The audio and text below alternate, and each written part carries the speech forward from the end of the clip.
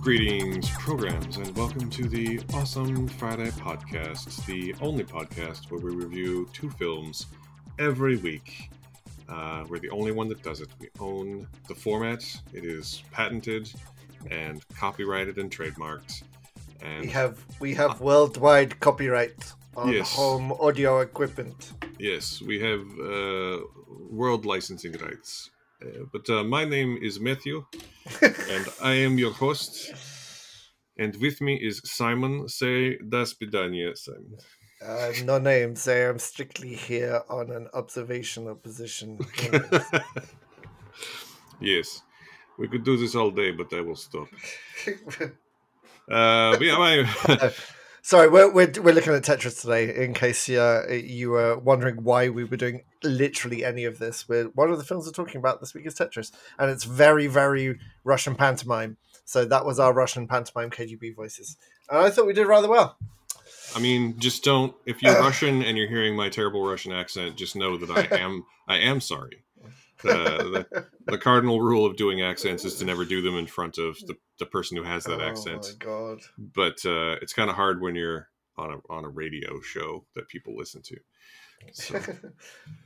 Well, thank you for making us number 3 in the Good Pods chart, comic chart, and we're so good. We're number 3 in it twice, which is nice. That's true, and also it's a category that I didn't actually realize we were in, so that's kind of amazing.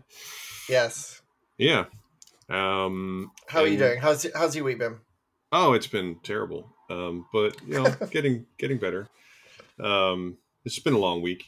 I have to three jobs and no money, so it's a Welcome to Vancouver. Yeah, welcome to living in Vancouver in the year of our Lord 2023. How close are you to buying a plot of land on Salt Spring and becoming a goat farmer, and no one ever sees you again? You put up Resident Evil style fences around your property, and you sell goat cheese at the front gate, and that's it. Look, I don't know how to break this to you, but if I can't afford an apartment in Vancouver, then I also can't afford a plot of land on Salt Spring. Come on, Salt Spring, you just walk up and put your fence up and you've got, it's like Stardew Valley, basically, isn't it? No, as with most millennials, I am going to be stuck until somebody passes away, basically, is how it's going to work. Or win the lottery. I could win the lottery. It's a thing that could theoretically happen. It's a tax on dreams. Yeah. It's a tax on stupid dreams. Yes, it is. But yeah, no. Anyway. I'm fine. We're all fine. I did receive a bunch of movies from the Criterion Flash sale, so I'm gonna try and watch at least one of those today. You got those really quickly. That Criterion delivery does not fuck around, does it? You got them really quick. Actually, because I'm in Canada, I actually got them kind of late. Like most people I know who ordered stuff were posting it like several days ago, whereas I only received mine. Technically this is Sunday, so technically 2 days ago, but people were posting theirs on like Monday and Tuesday. But mine had a border to go over, so that makes sense. Yeah, so you paid extra. Like Last Emperor, I imagine I haven't seen The Last Emperor in a long time, but I watched a print of it at some point, and I bet the Blu-ray of The Last Emperor on your TV is just going to be visually just drugs, that film. Yeah. It's so beautiful. It's such a gorgeous film. I don't know what's the thing though is that ultimately what's going to happen today is I'm going to look at I've acquired a number of Blu-rays in the last week, and ultimately what's going to happen is I'm going to look at, I got a shiny new Criterion edition of Rashomon. I got a shiny new Criterion edition of the Grand Budapest Hotel. I got a shiny new Criterion of The Power of the Dog, which, to be fair, is a movie I enjoy, but it's actually not the one I meant to order, but that's a whole other story. And I got a shiny new Criterion of The Last Emperor, and I also picked up the limited edition steelbook of the 4K of Dragon Slayer. And I'm going to go ahead and tell you right now. And I also got the Arrow Video Special Edition Blu-ray of Pitch Black. And so I'm going to tell you, out of those 6 movies, there's 2 that I am most likely to watch. and none of them start with the words Criterion Edition this As week. So speaking as someone with 2 kids and a dog who has to go to the vet today, the jealousy levels that you are about to watch a Blu-ray of is the Pitch Black a Blu-ray or yeah, a 4K? Is it 4K or Blu-ray? it's a Blu-ray. It's a Blu-ray. But I am so jealous you're going to have those 2 films back to back with nothing but you and your cats today. Like that is, yeah, you have earned that time, my friend. That is your time. So, uh, I hope you enjoy it. The only sound is slightly bitter. Oh, but look at it! For those who Yeah. can't see, I will now do descriptive video. Matthew is holding up a steelbook of the Vin Diesel movie Pitch Black. It's glorious. It has him standing in front of the sun, holding a knife or something, looking muscular and amazing. This is I the don't think it's a knife. I think it's actually one of the monster's teeth. it's been a while. I love that era of Vin Diesel movies where he got big, but not so big he decided to be the star. Like, he is brilliant in this movie because he is maybe the antagonist who turns into the protagonist. Well, not maybe. He's a baddie who turns good because he's protecting people against nighttime monsters, and Radha Mitchell's in it doing her best Sigourney Weaver impression. And the opening 10 minutes of that movie is the best surround sound test I've ever heard. I know you've got a different one, but it's the movie I use to test any speaker setup I've ever got coming from a TV. I'm so jealous. I love that film.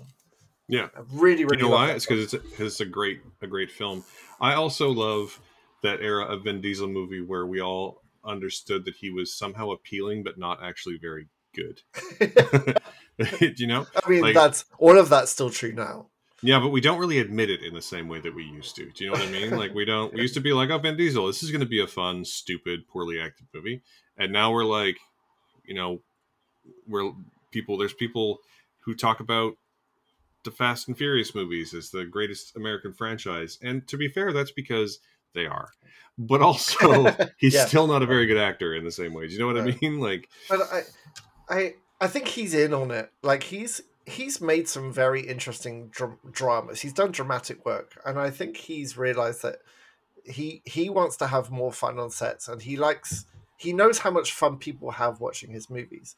Like if you watch I love Triple X3 with all my heart. It's great. That's the closest any American company has ever come to making something like Pathan, like some kind of Indian ridiculous action movie with a couple of the same stars as well.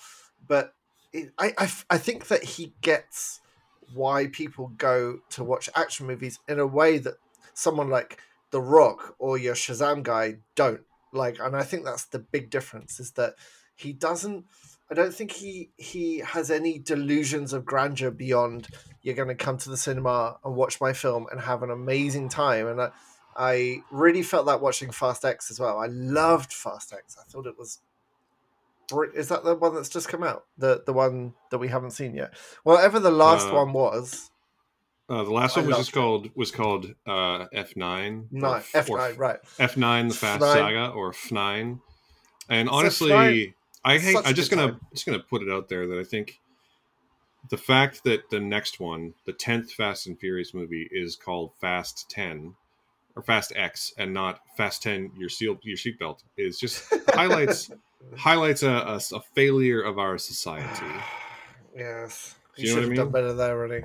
Should have done Especially much better. like I don't know. I just my favorite one is I know you don't agree, but Fast 5 is by far the best one I think, and I would need to rewatch Fast Five. The moment I fell in love with Fast and Furious as a franchise was Fast Six, and I So think Fast 5 is just Broshan's 11. That's what it is. You know, and Fast it's Ocean's 11, but they all drive sports cars. That's all right, the movie is, and it's a great version of that kind of like to the point where like there's three of them and they're like, oh, we're gonna need another guy, and then they figure out they need another thing and they're like, oh, we'll have to bring in another guy, you know, until they have a full yeah, team of specialists who perfectly yeah. execute this elaborate heist plan. And it's just that Now like instead of being a huge misdirect where they walk the money out the front door dressed as police, they're dragging a bank vault with 2 police cars that are actually Mustang. Like, it's a ridiculous film, and I love it so much. Is that the one with the big chase through the Brazilian favela?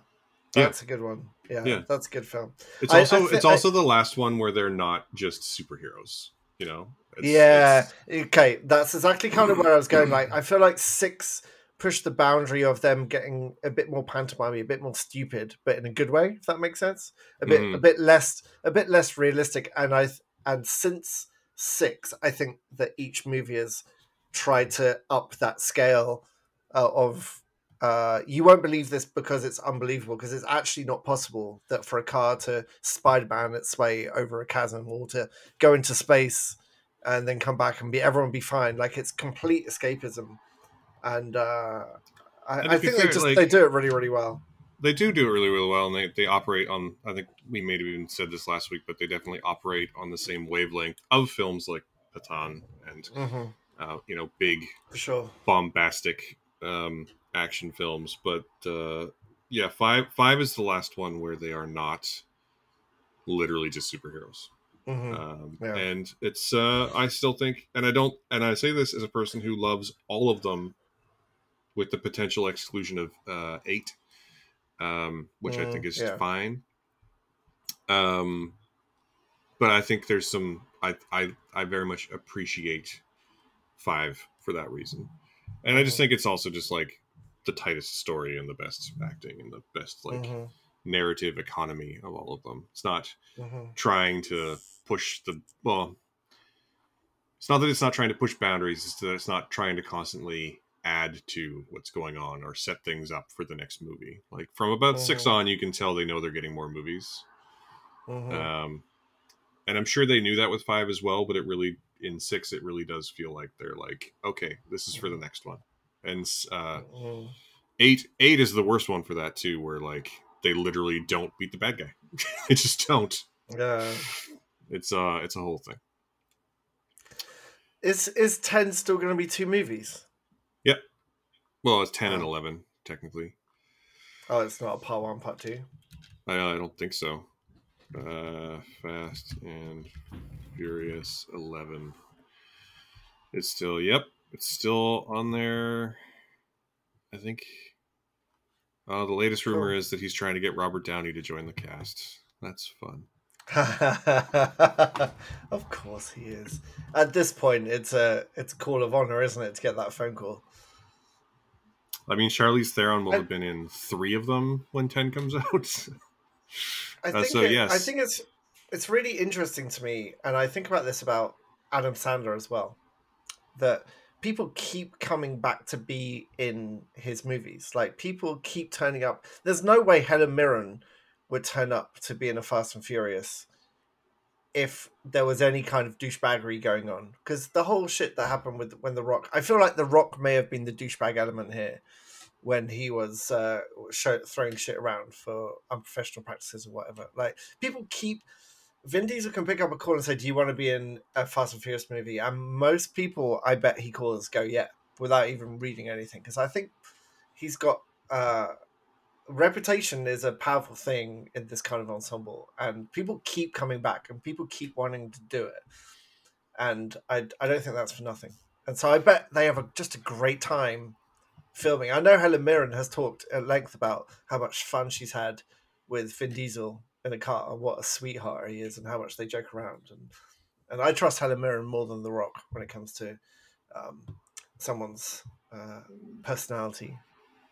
You know, I'm just looking at the cast list for Fast 10, and of the 1, 2, 3, 4, 5, 6, 7, 8, 9, 10, 11, 12, 13, 14, 15, 16. So there's 17 people who are like listed characters on the Wikipedia page. I'm just going to put this out there. 2 of them, actually, sorry, no, in this one, only 1 of them, because The Rock's not in it. So only 1 of them is a former wrestler. But 4 of them are Oscar winners. But seriously, Helen Mirren won Best Actress, Charlize Theron won Best Actress, Brie Larson won Best Actress, and Rita Moreno is in the new one, and she won Best Supporting Actress. So, like, there's a lot to be said for that. Yeah, yeah, yeah. Oh, and Brie Larson's uh oh, that's cute. Brie Larson's character like drew apparently she drew on Vin Diesel's daughter as like inspiration for the character, and her daughter and his daughter's name is Pauline, named after Paul Walker. Oh, Oh, stop it, family. Yeah. Anyway, family. you're mispronouncing it. There's a B. There's a very distinct I'm B. sorry, that's my English pronunciation. I was just Family. thinking about how it also had Kurt Russell and Bruce Willis in there, and then I got sad about Bruce Willis. Uh, Yeah. so yeah, may the franchise never die. I really hope that for X and for X plus one make so much money. They're like, okay, Vin, this is a franchise that we want to keep making. Let's just keep making these stupid car heist movies with ridiculous cameos. Like, this is our Avengers now. This is our end game. Every movie, just have some more money and make us a damn I mean, movie. they're just soap operas for dude bros, like right down to Sung Kang's character having died and then been revealed to have only faked his death 3 movies later, and the timeline of the first like 7 of them being like 1, 2, 3, 5, 6, 4, 7, or no 5, 6, Yeah. 7, 4, 8, or whatever it is. Um, it's ridiculous and wonderful. And Michelle Rodriguez's character lost her memory for a movie that was Yeah. 6, I believe. I mean, Yeah, in a world of MCU and domination, Fast and Furious is probably the best true comic book movie out there. I find Marvel movies are getting less and less. We've talked about this before. Less and less comic booky because they take fewer chances. But Fast and Furious is going the other way. Like Fast 9 was a pure comic book excess, and all the better for it. yeah, right up to like we all knew they were going to space. They made it to space before Tom Cruise, which is just impressive. Although to be Uh, fair, when the time comes, we all know he's going to do it for real. So yeah, apparently that's in the works. I mean, he is. I do love Tom Cruise. I'm a major Tom Cruise fan, with the acknowledgement that he is both a crazy person and a cult member, and has benefited from modern day Mm. slave labor. But anyway, that's a show for another time. I do worry now. I am looking forward to the new Mission Impossible movies. Like, you cannot imagine. Like, Christopher McQuarrie is a genius, and he's got a brilliant working relationship with Tom Cruise. But it does, like, all the marketing up to this point is really really focused on here's how we almost killed him in this movie, and it's better than we almost killed him in the last movie. And at some point, one thing's going to happen: either they're not going to be able to top themselves, or they're going to kill Tom Cruise Yeah, by like throwing him. they're either not going to be able to top themselves, or to use the British slang, Top him. they're gonna top him. I mean, how else is this going to play out? They can't keep throwing an old because he's an old man now. They can't keep throwing him out of planes for real and sending him to space for real. God Sure, they knows can. what his insurance is on all this. I can't even I'm pretty sure he just. think about I'm how that pretty is. pretty sure he just covers it. It's Yeah, fine. I probably am. That's sure. Yeah. But the thing to But anyway, remember about go Tom back to it. Cruise is that they're not just idly throwing him into things. At this point, he is the most highly trained stuntman in the world. In addition to being Yes. a good actor, like he Yep. does, he puts in the time. He does all the training. He does Mhm. everything he needs to make sure that it is that the whatever he's doing is both practical and safe. Um, Mhm. and when I say I'm not actually using hyperbole, I do legitimately believe he is the most highly trained stuntman in the world. Um, and that will probably expose some ignorance of stuntmen in general.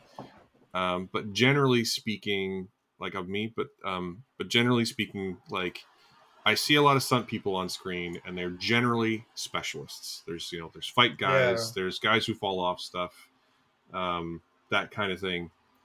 Yeah. But Tom Cruise has jumped out of planes.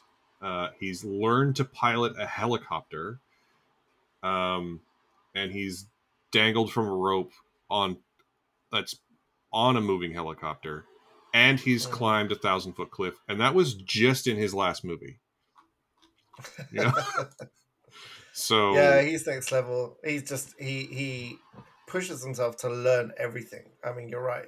He's got that versatility completely. yeah, and this is actually a pretty good segue into our first film of this show, which now that we've bantered for 20 minutes, Yeah. because Tom Cruise, I feel, does share one thing with this film's main star, which is they both very much appear to love making movies. Mm-hmm. And Keanu Reeves is like my favorite. My favorite story about Keanu Reeves in the past couple of years is literally, I can't remember who it was. I think it was, I want to say it was Chad Stahelski, but there's someone picked him up to take him to the set of John Wick 3, and on his way there, apparently he was just like bouncing up and down in the car, going, "Making movies, making movies, making movies." Like he just is like super excited just to be making movies. And let me tell you, Yeah. when we talk about John Wick Chapter 4 for the next 20 minutes, that comes through in every frame. This guy loves making movies. Um, Mm-hmm. so yeah, we're going to talk about John Wick 4.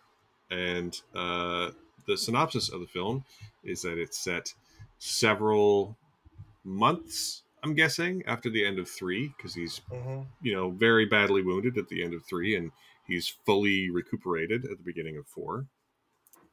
And he's handed a suit by the Bowery King, played by Lawrence Fishburne, and they start their bloody campaign of revenge against the High Table, and then the rest of the 3-hour movie is an action scene. Yeah, Uh, for the most part, yeah, yeah, absolutely. um, it's a bit rushed in places, but John goes to confront the elder of like the person who sits above the table, and then he starts hunting down people who wronged him, and then basically the High Table empowers the Marquis, who's played by Bill Skarsgård, uh, give him carte blanche to just deal with John Wick, and he understands he needs to kill not just John Wick, but the idea thereof, and so he starts basically burning John Wick's life to the ground in a far more significant way than the other bad guys have done that. The first thing he does is blow up the New York Continental, which I found actually quite shocking. Um, and then proceed to like hunt down everyone who's ever called John Wick friend, including Hiroyuki Sanada, who's the manager of the Tokyo Continental. And part of the way he does this is that he recruits um, another sort of legendary agent played by Donnie Yen, also former friend of John Wick, named Kane. And so there's a number of amazing Donnie Yen fight scenes. And also in the mix is Shamir Anderson, Canadian actor Shamir Anderson, as Mr. Nobody, who's a tracker who's pursuing John Wick for the ever increasing amount of money that is his open contract. And I don't really want to say too much more about the plot, really, because there's not really that much more of the plot. It really is just existing to loosely string together these pretty intense action sequences as we've come to know and love from the John Wick films. And I don't want to spoil any of the few surprises that there might be. Um, but basically, if you've been enjoying my one sentence review is that if you have been enjoying the John Wick films, you shall continue to enjoy the John Wick films. This is very much in the same vein as 2 and 3. Um, for me personally, I think I still prefer 3. Um, but we're talking about like good versus great, or great versus amazing might even be a better way to put it. The last hour of this movie, it is a long movie at 170 odd minutes, but the last like hour of it is one long, very well executed action sequence, including, I would say, there's a fight up a staircase that is one of the best things in the franchise. And Let me, yeah, there's also a one scene that's shot from above that might be one of the best things in the franchise. And I don't want to spoil any of it for you, but it involves again a floating camera and a shotgun with incendiary rounds, and that's actually probably the most fun sequence in the whole movie, and maybe the franchise. But it's good. It's good. Like if you like John Wick movies, you're gonna like this movie. That's it. That's the whole review. There's no well, it's not it ups the stakes a little bit. It ups the action a little bit. And Chad Stahelski, the director of all four, who I'm so glad stayed the director of this one, because I think, having watched his movies and also a lot of David Leitch movies, I now have opinions about the two of them. But David Leitch does seem to be very openly trying to push himself as a filmmaker, not just in terms of upping the stakes of the film, but also making more inventive ways of filming what's going on. And I think it really comes through in this film. I don't know. I feel like I'm rambling a little bit. How do you feel about the movie, Simon? So let me tell you why any of these movies work. And that's because Keanu Reeves is the greatest screen physical actor since Harold Lloyd. I There mean, is that's true. nobody, That's just there is implied. there's nobody there, but it is incredibly hard to pull all that off. And also, someone else said there's no one else who's better at holding a gun. And there's a wonderful moment in this film where the daughter Akira, the daughter of the Osaka Continental manager, who's also his concierge, says, "Are you armed?" And to answer this, Keanu Reeves pulls out his gun. And I know that doesn't sound overly dramatic, but it is the best way anyone has ever taken a gun out and showed that they are armed, because That's true. he fucking just, his whole body. His I look at a lot of bodies, like all of bodies, when it comes to physical theatre, and that's what this is completely. His every ounce, every molecule in his body is focused on this one thing at that one time, and I'm sure you've seen the behind the scenes of his training for all of these movies, and he takes it very, very seriously and becomes very, very, very proficient at shooting. And the thing about the John Wick as a franchise, because after watching this, I went back and watched every other John Wick movie again, just so I could be sure about where this fits in my ranking. And since two, the whole idea of the high table and the rules of the high table have been the contrast against the freedom. So John only wants his freedom, and the high table wants order. And there's never been a way for that to kind of exist at the same time. If they give him an opportunity to go free, it's always at a terrible cost that he then is unwilling to pay, like killing Winston in the third one.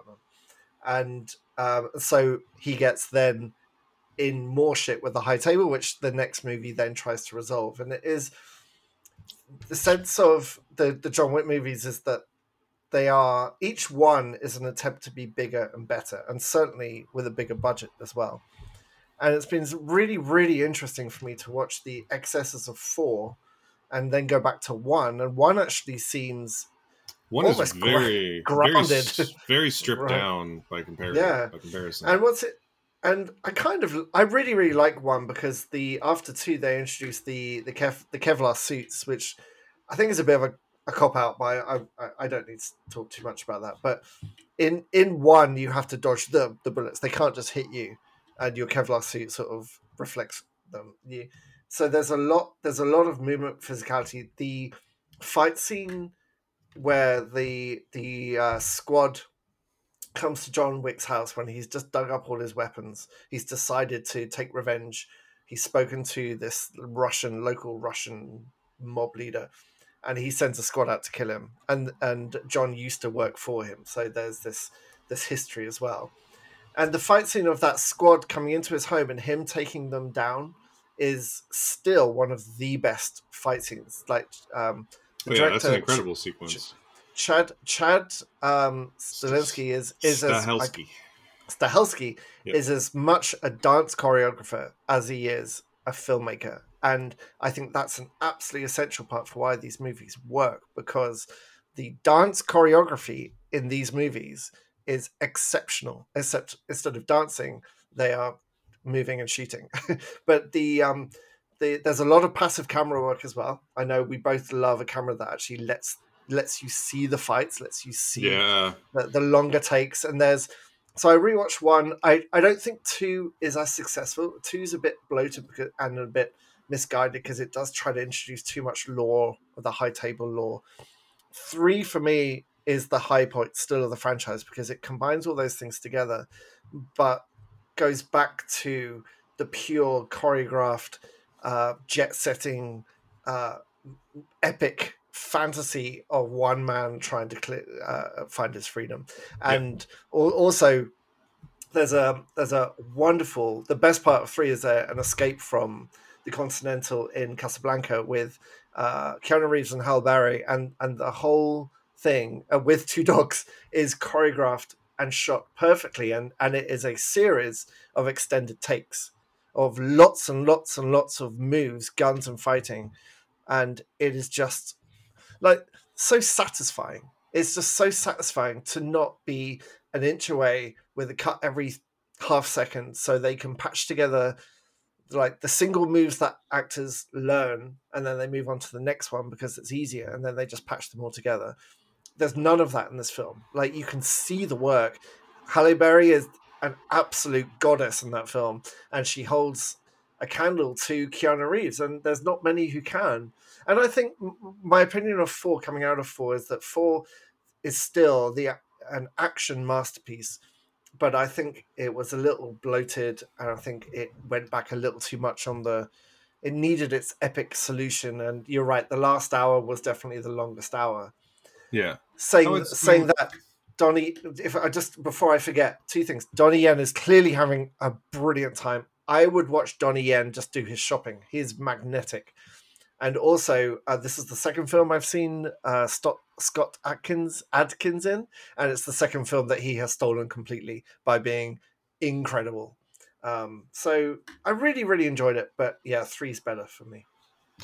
Yeah, I mean, everything you're saying, I don't disagree with anything particularly you're saying. The whole 8711 action design team, I think, does some excellent work. And I think they're really good at doing action in a way that both of us really appreciate. In particular, when Stahelski's in charge. I feel like it's not as successful. Like, I know you loved Bullet Train, but I thought it was just a little too... I feel like David Leitch doesn't have the same voice and doesn't push himself to try new things in the same way that Stahelski does. Mm-hmm. And maybe that's just also just a fact of Keanu Reeves wanting to do more and be more in these films. But sort of lost my train of thought here. But I guess what I'm trying to say is that, like, yeah, I agree. I think that 1 is obviously was only ever intended to be a one-off. So 2 adds way too much lore. It's way out of balance. And 3 is the best balance of all of the things. And 4 is pretty close. It's pretty close. Yeah. But it's sort of... And it's obviously also designed to give the character an end. Like, I think the original plan was for this to be maybe the last one. And so that rather than going, super epic with it, they go kind of meaningfully with it. It's hard to talk about the way it ends without giving it away. But they are clearly trying for a more resonant ending than epic. And I don't think it's unsuccessful, but I think it's just not what I necessarily wanted, especially when the action sequence ahead of it, which is Keanu Reeves fighting his way up a set of stairs, is legitimately incredible. And you're right that while you were talking, one of my notes to talk about was, like, I'd really like to see Keanu Reeves do a musical, not because I think he could sing, but because I really want to see him dance. Yes. You know what I mean? Like, and I'm not saying I don't think he can sing. I have no idea if he can sing, but I really want to see this guy take on, like, a really complicated dance number. Because I think it might be legitimately incredible. Yeah. And because it is. He's so good. You're right. He's got such a physicality. He acts so much with his whole body. Just the way he, like, even when he, like, takes a hit or he's knocked over, just the way his face and body behave when he's getting up from situations like that is compelling, because you can tell there's this perfect balance of, like, I am going to kill you, and also, like, Jesus, that hurt. And, like, and a lot of the best ones are often the look on his face. It's like, really? Like, really? Yeah. And he's just so, despite being a superhuman person, at one point in this movie, he falls from a 3rd-story balcony, lands on an outcropping, bounces off an outcropping off of his spine and lands flat on the ground and just, like, gets up. Like, he is not a human person. But he Yeah. feels very human regardless. And that is all to do with the way that Keanu Reeves just moves on screen. And Yeah. it's pretty wonderful to And watch. he does the humor beats really well, and I think you do see that better. John Wick 3 has um there's an element of John Wick 3 where a hit squad is sent after John Wick by the High Table to take down the people that helped him. It's led by Mark Dacascos. You're going to correct me, the Iron Chef guy. The Cascos. Thank you. And it turns out that he and his squad turn out to be massive John Wick fanboys. And it's just handled really, really well. Like mid fight, they're like, "Excuse me, it's such an honor to meet you and to fight you." And Yeah. and he has when they end up in the Continental and they're sat next to each other, Mark and Keanu, and it's great because Mark does the whole thing like we're the same, you and I. And John Wick's like, no, we're not. And he says, no, no, no, we are. And Keanu just says, no, we're not, and just walks away. And it's just such a perfect refutation of that cliche and what fanboys think about their heroes. Like, oh, he's just like me for real. It's like you're nothing like me. Like, stop deluding yourself. And I thought Four could have done with that kind of hand with the comedic elements as well, because he can definitely pull it off. But I mean, there are a couple of things in Four that I was disappointed by. I don't think Bill Skarsgård. Bill Skarsgård is a fantastic actor. I don't think he was fantastic in this movie. It's kind of. I I did don't think think he. his French, because he's meant to be a Frenchman, and I did think Yeah, his French accent was a little bit too. What's the best way to say this? It's a little bit not too. French. I am doing a French accent, and Why not make I am being a douchebag as a result. Oui. like they wanted him to be foreign? Why not make him Danish? I reckon he's got a pretty good Danish accent that he I could mean, do instead of French. one one can only imagine. I was also super disappointed that Swedish. Rena. He's Swedish, isn't he? He's Oh, is he Swedish. Swedish? He's Oh, okay. Swedish. Yeah, Well, but make him also Swedish then. make him Swedish. Like it doesn't. Yeah, make him Swedish. Don't make him French. I from the trailers, I thought that Rina Sawayama would have a much bigger role in this movie, and she's only in it for probably my favorite part of the movie is the first third, and she has a major role, and she is brilliant as like this archer who defends him on the rooftop. Yeah, But then she just she's legitimately great. Yeah, and also what's his name, Shamir Anderson. yeah, I don't think I've ever seen him in anything. He is just like magnet. He is so charismatic, and he's got this journal, right? And it's clear that he's trying to get John Wick's contract up. So there's one point in the beginning where he could have killed him. He's like, "No, you're not worth enough yet," and it's shown like he crosses out these monetary values. He's trying to get to 50 million, and then that's never really resolved. And at the end, he kind of I won't tell you what happens, but I don't I don't feel like they gave his arc enough time to sort of resolve itself. So it did, like you said at the beginning, a few bits felt rushed, and that was a rushed bit for me. So there were a few yeah. elements that didn't quite work out for me. I don't know if I necessarily agree because there's definitely a moment that makes clear why, like the way that the way Mr. Nobody's arc resolves. There's a solid couple of moments where it's made clear why he behaves the way he does in the last third of the movie, and I didn't not work for me. But he is, again, he's a magnet. You have seen him in at least one thing. He was in a really bad movie we reviewed a year or two ago called Awake, which is the one where what's their name? It's the one where they like people can't fall asleep, or if they fall asleep they die or something. Can't remember. And like the daughter can sleep, but the mother can't. And it wasn't a good movie, so it doesn't really matter. It had Gina Rodriguez in it and Jennifer Jason Leigh and a I few other have people. no memory of that film It was whatsoever. like 2 years ago. Um, and he was good in it, but like the movie itself was not good. But he's been in Right. a ton of good TV. He's been in a number of good movies as well. And he's Canadian, so it's a win. It's a win. Yeah. Um, and How yeah, many stars I would also say that I was a little disappointed at how much Rina Sawayama was not in it.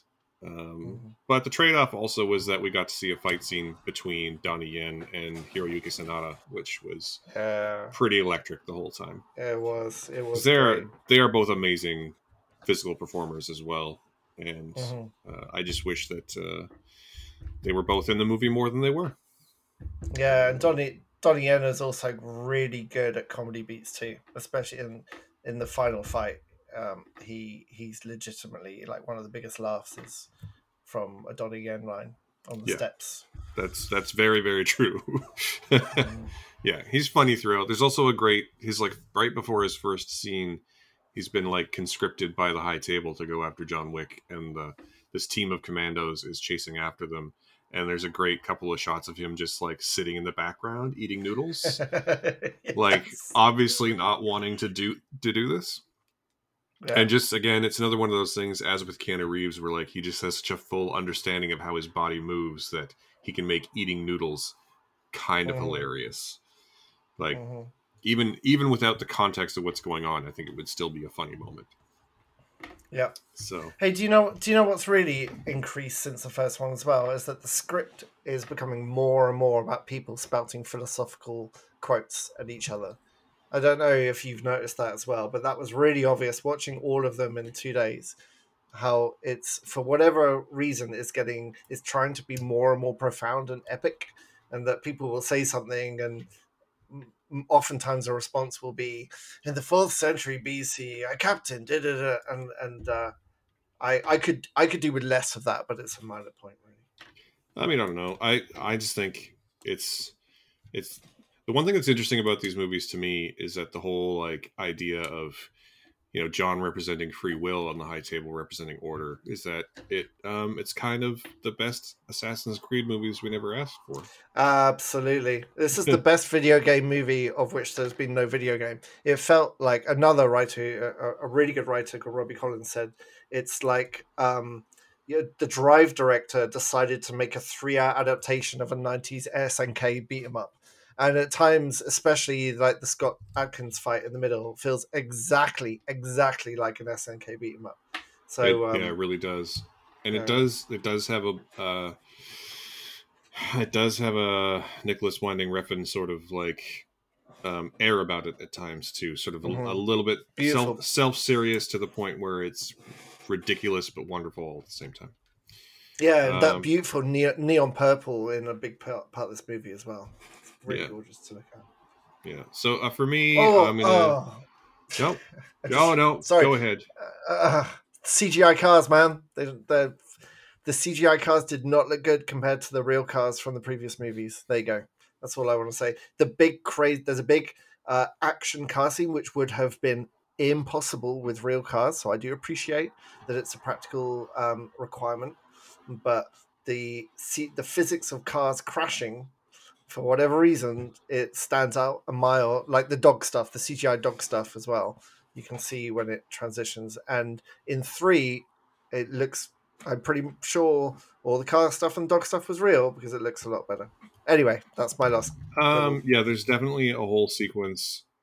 There's definitely moments where the dogs, in particular, like become CG because they're in peril. They'd be in real life. They would just not survive what they're Yeah, being put through. yeah, And so, like, I'm not in any way arguing against them being CG, but you can tell. yeah, And at the same time, like some of the car crashing stuff is obviously fake because, again, the people involved wouldn't survive. But yeah. also, but at the same time, like he does like pretty classic like cowboy thing where he's driving a car without a door and he drifts around a gun and picks it up and starts drifts around a gun that's on the ground, picks it up and starts shooting that's like he was riding a horse, and that shit's that's pretty incredible. great. Yeah, that's pretty great.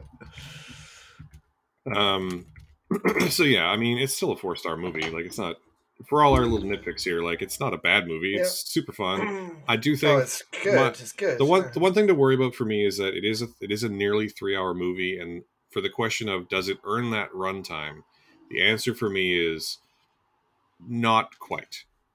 Like, Mhm.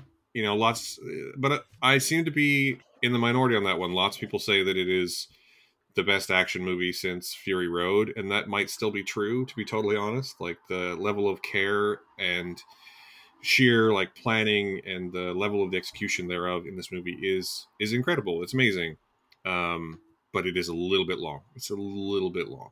It's just like slightly long. Mm-hmm. Yeah.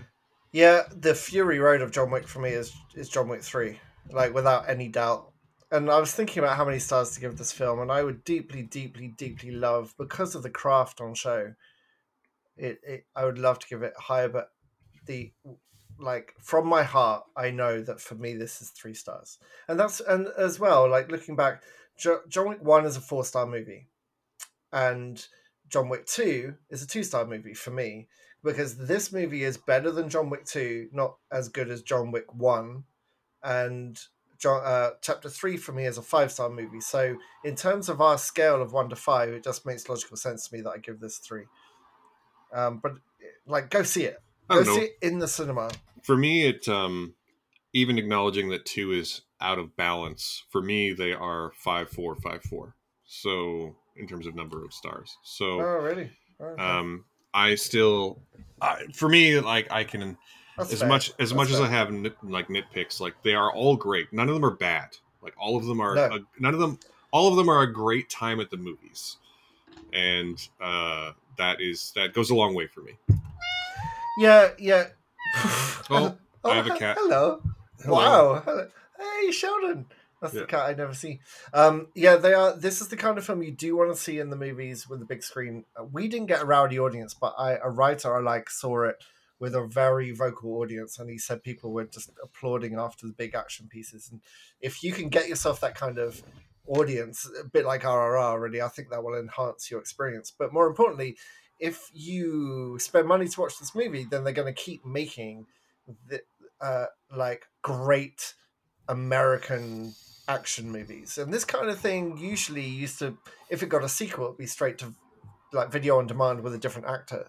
Like this is to have 4 of these now, of these pure action movies, is something we need to treasure and support, because I would Mm-hmm. like more of this, please.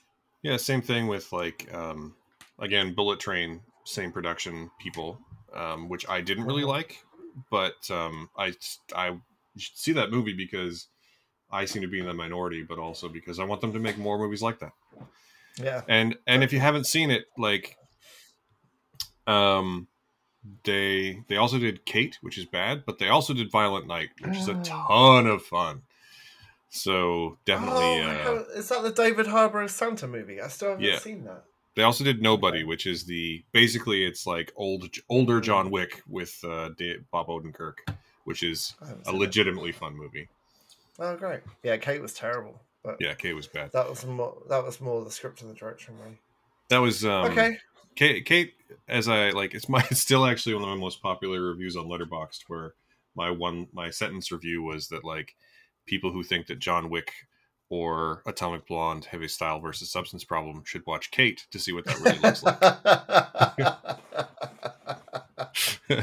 Yeah, that's Yeah, pretty much it, isn't it? yeah. But Mary Elizabeth Winstead is She can't save it. It's not I worth I'm it. not She's I can't she can't save it. She can't save it, and but I my crush on her is ridiculous. It always has been, and it's maybe watch it for her, but it's not good at all. It's no, really not good. and you're never gonna compete with Ewan McGregor anyway. So God knows I've tried, as yeah, my wife keeps telling me. yeah. Okay, Anyway, well, let's move on. yeah, go see it. Yeah, go see it. It's in theaters, in Yeah, really. cinemas if you're in the UK, and you should see it. I It would would. watch a live theater performance of John Wick. Oh my god, are you kidding me? If they did a live theater performance of John Wick, I'm telling you, holy shit, like a mu- ballet. musical, musical. Well, they're so close to being a musical Oh, anyway. it really. And this is what I said to you. I leaned to you after the opening 10 minutes, where they do the Lawrence of Arabia smash cut, crossfade rather, match cut, I should say. Jesus Christ! Yeah. And that the beginning of John Wick 4 is a musical. And I mean that. I don't mean that in the metaphorical style. I mean literally, everything is played to a beat and a music, and it is. I wish the whole movie had done that basically, but anyway, it's still a great time. Go see it. Yeah. Well, let's move on to our Yeah, second film of the show because we're running a little long. I know, but I've got nothing to say about this one, so that's fine. Yeah, so let's talk about the new Okay. Apple TV Plus release. This movie release had its premiere at South by Southwest earlier Yes. in March, and then premiered this past weekend on Apple TV Plus. And it is the biographical thriller is Tetris, starring Yes.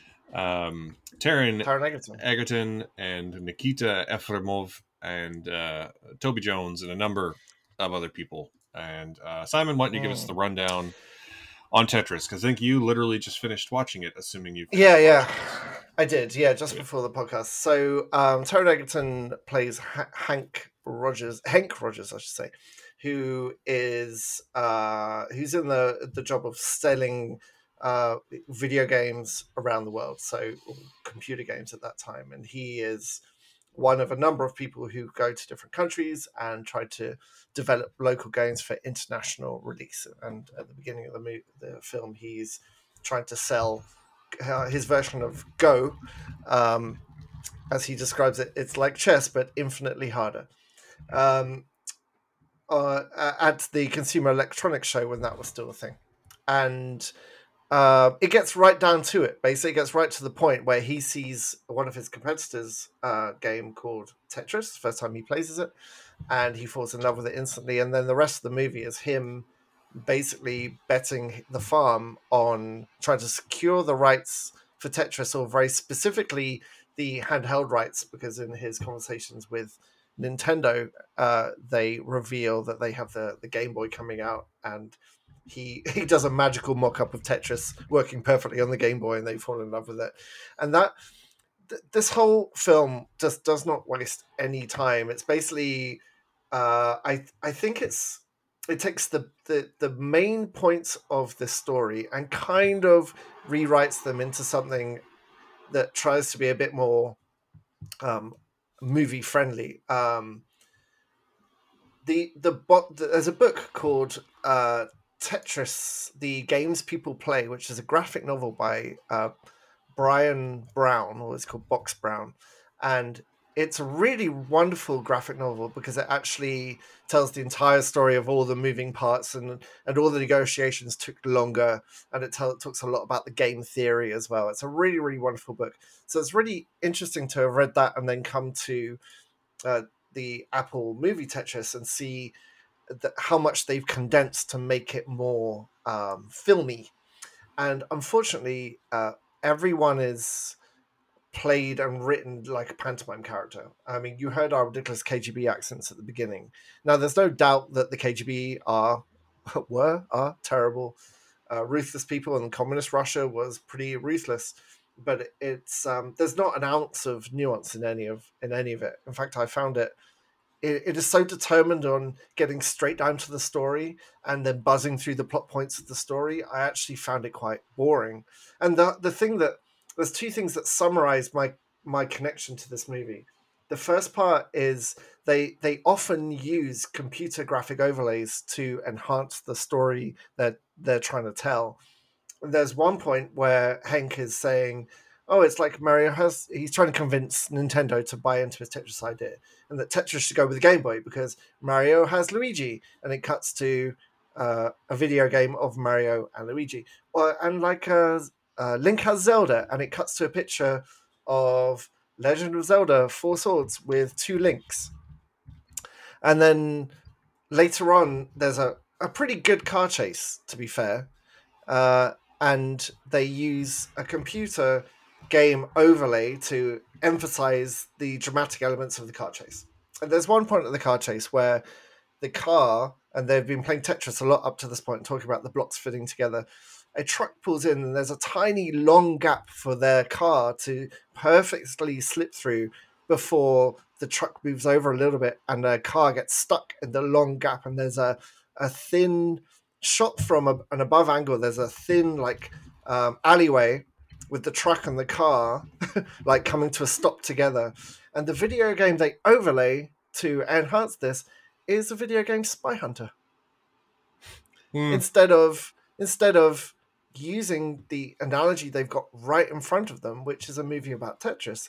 And the whole thing felt like Yeah. it didn't particularly convince me that the people making it really knew much about the game or what it means to people, or even how to use it in a creative way. I said to you when I started watching this, it's so straightforward. The whole thing is told in such a straightforward way. And I'm really reacting these days to the creativity and way in which a story is told. And when you've got a moment like that, where they use an overhead racer spy hunter to show the moment when a car slips between a gap and another car gets stuck in an alleyway, I mean, it's right in front of you to make that analogy with the game your movie is literally about. And so the whole Yeah. thing was like that for me. It didn't feel, I didn't believe any of it. Everyone's a pantomime character, I would and say I didn't believe any of it.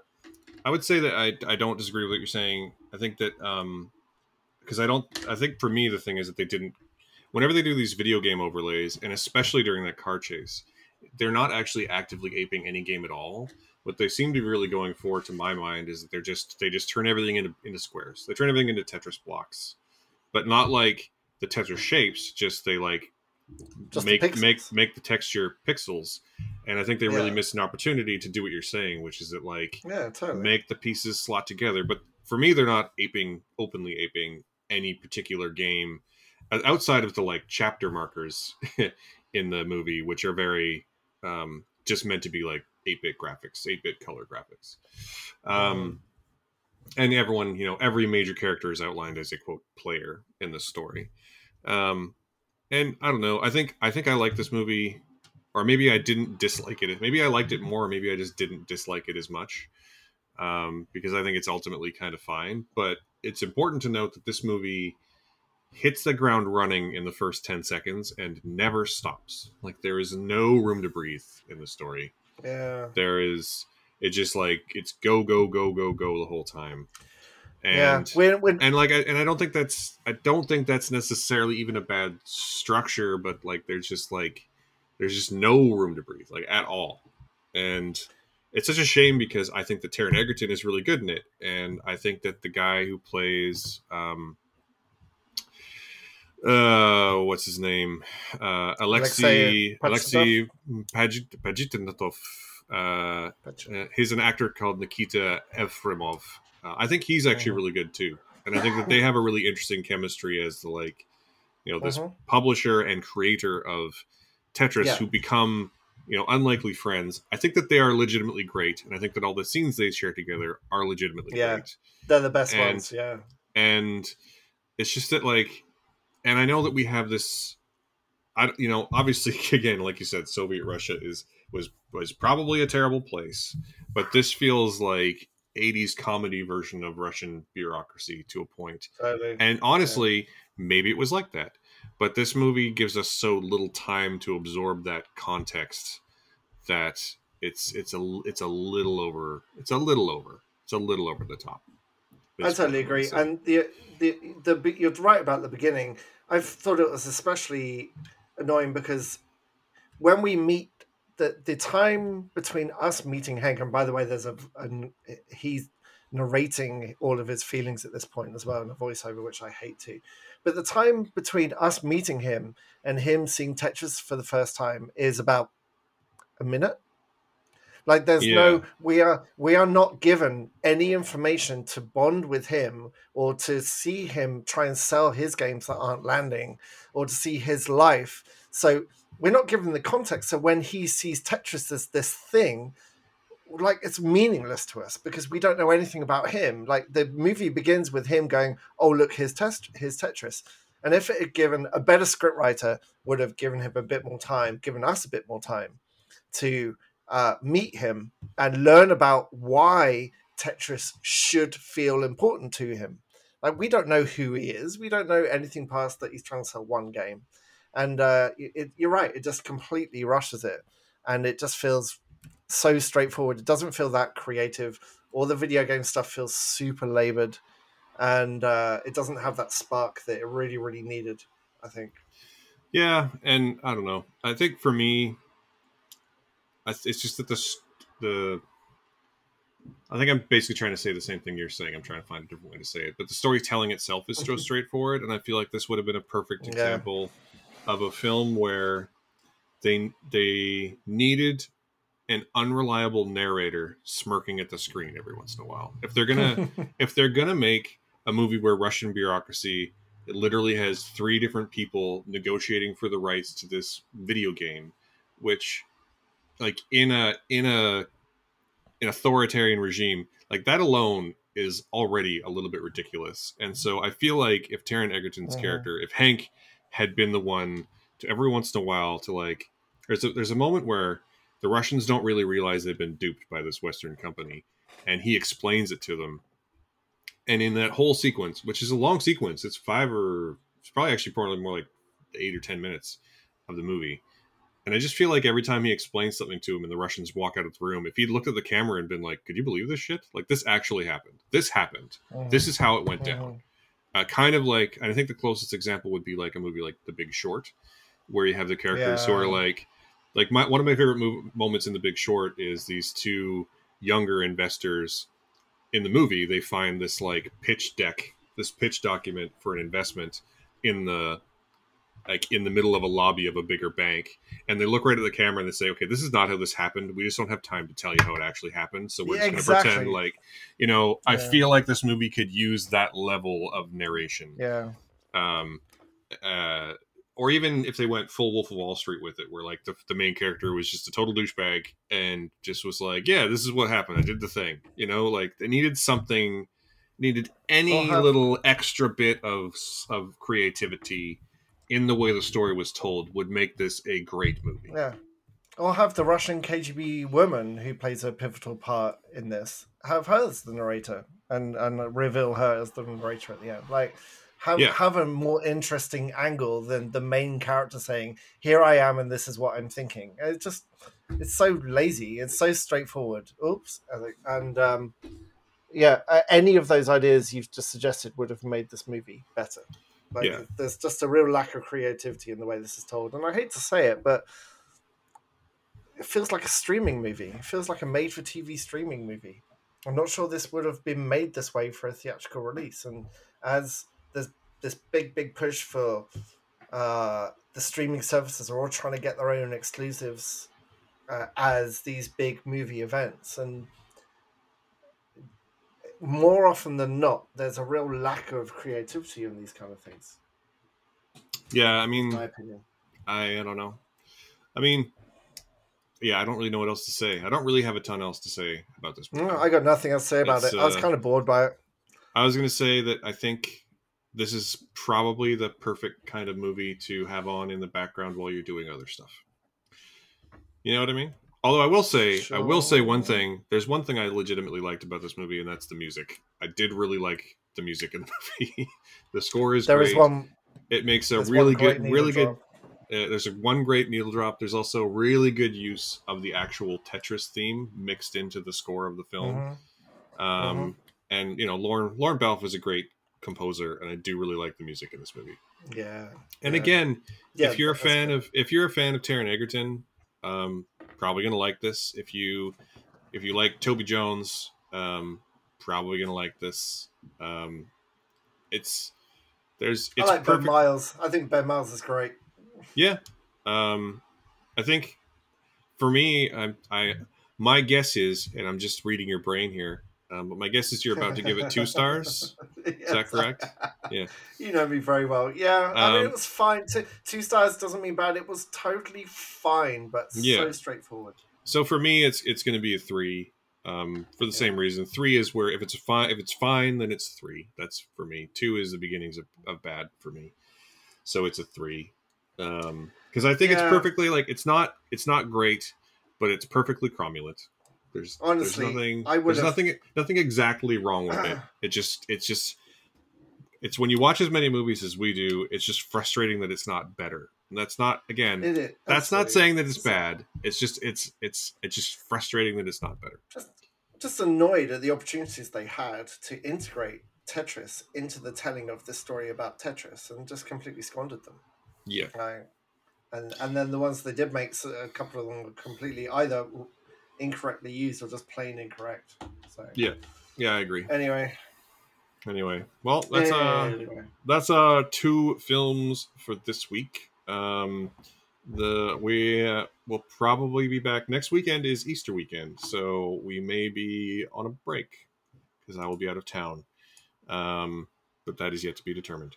So we will probably see you in 2 weeks' time. If you are new to the show, thank you so much for joining us. If you are not new to the show, thank you so much for sticking around. We do appreciate each and every one of you. Be sure to check out if you do like the show, we do have a Patreon, and if you subscribe to that, you can listen to our bonus chats. This week we talked at length about Kurosawa and our various gaps in our personal film canons. And I'm still astounded that Simon's never seen a Kurosawa. I'm just gonna. Come on, dude. He's probably overrated anyway. Yeah. Take that cut to Zoom. Wow. Coming in hot, Captain Hot Takes makes his stunning return to the Awesome Friday podcast. But anyway, the bonus chats are available to patrons of all tiers, so do check that out. The cheapest tier is only $2 a month. So the other thing you could do for us, if you like the show, just share with your friends, give us a high rating on your podcasting platform of choice, or subscribe. Those things help immeasurably. You can find us on the socials, me at SmatthewAF, Simon at Temporary Pen, and the show at Awesome Friday CA. We record this here in Vancouver on the traditional ancestral lands of the Musqueam, Tsleil-Waututh, and Squamish nations. And thank you one more time so much for joining us on this Awesome Friday. Bye.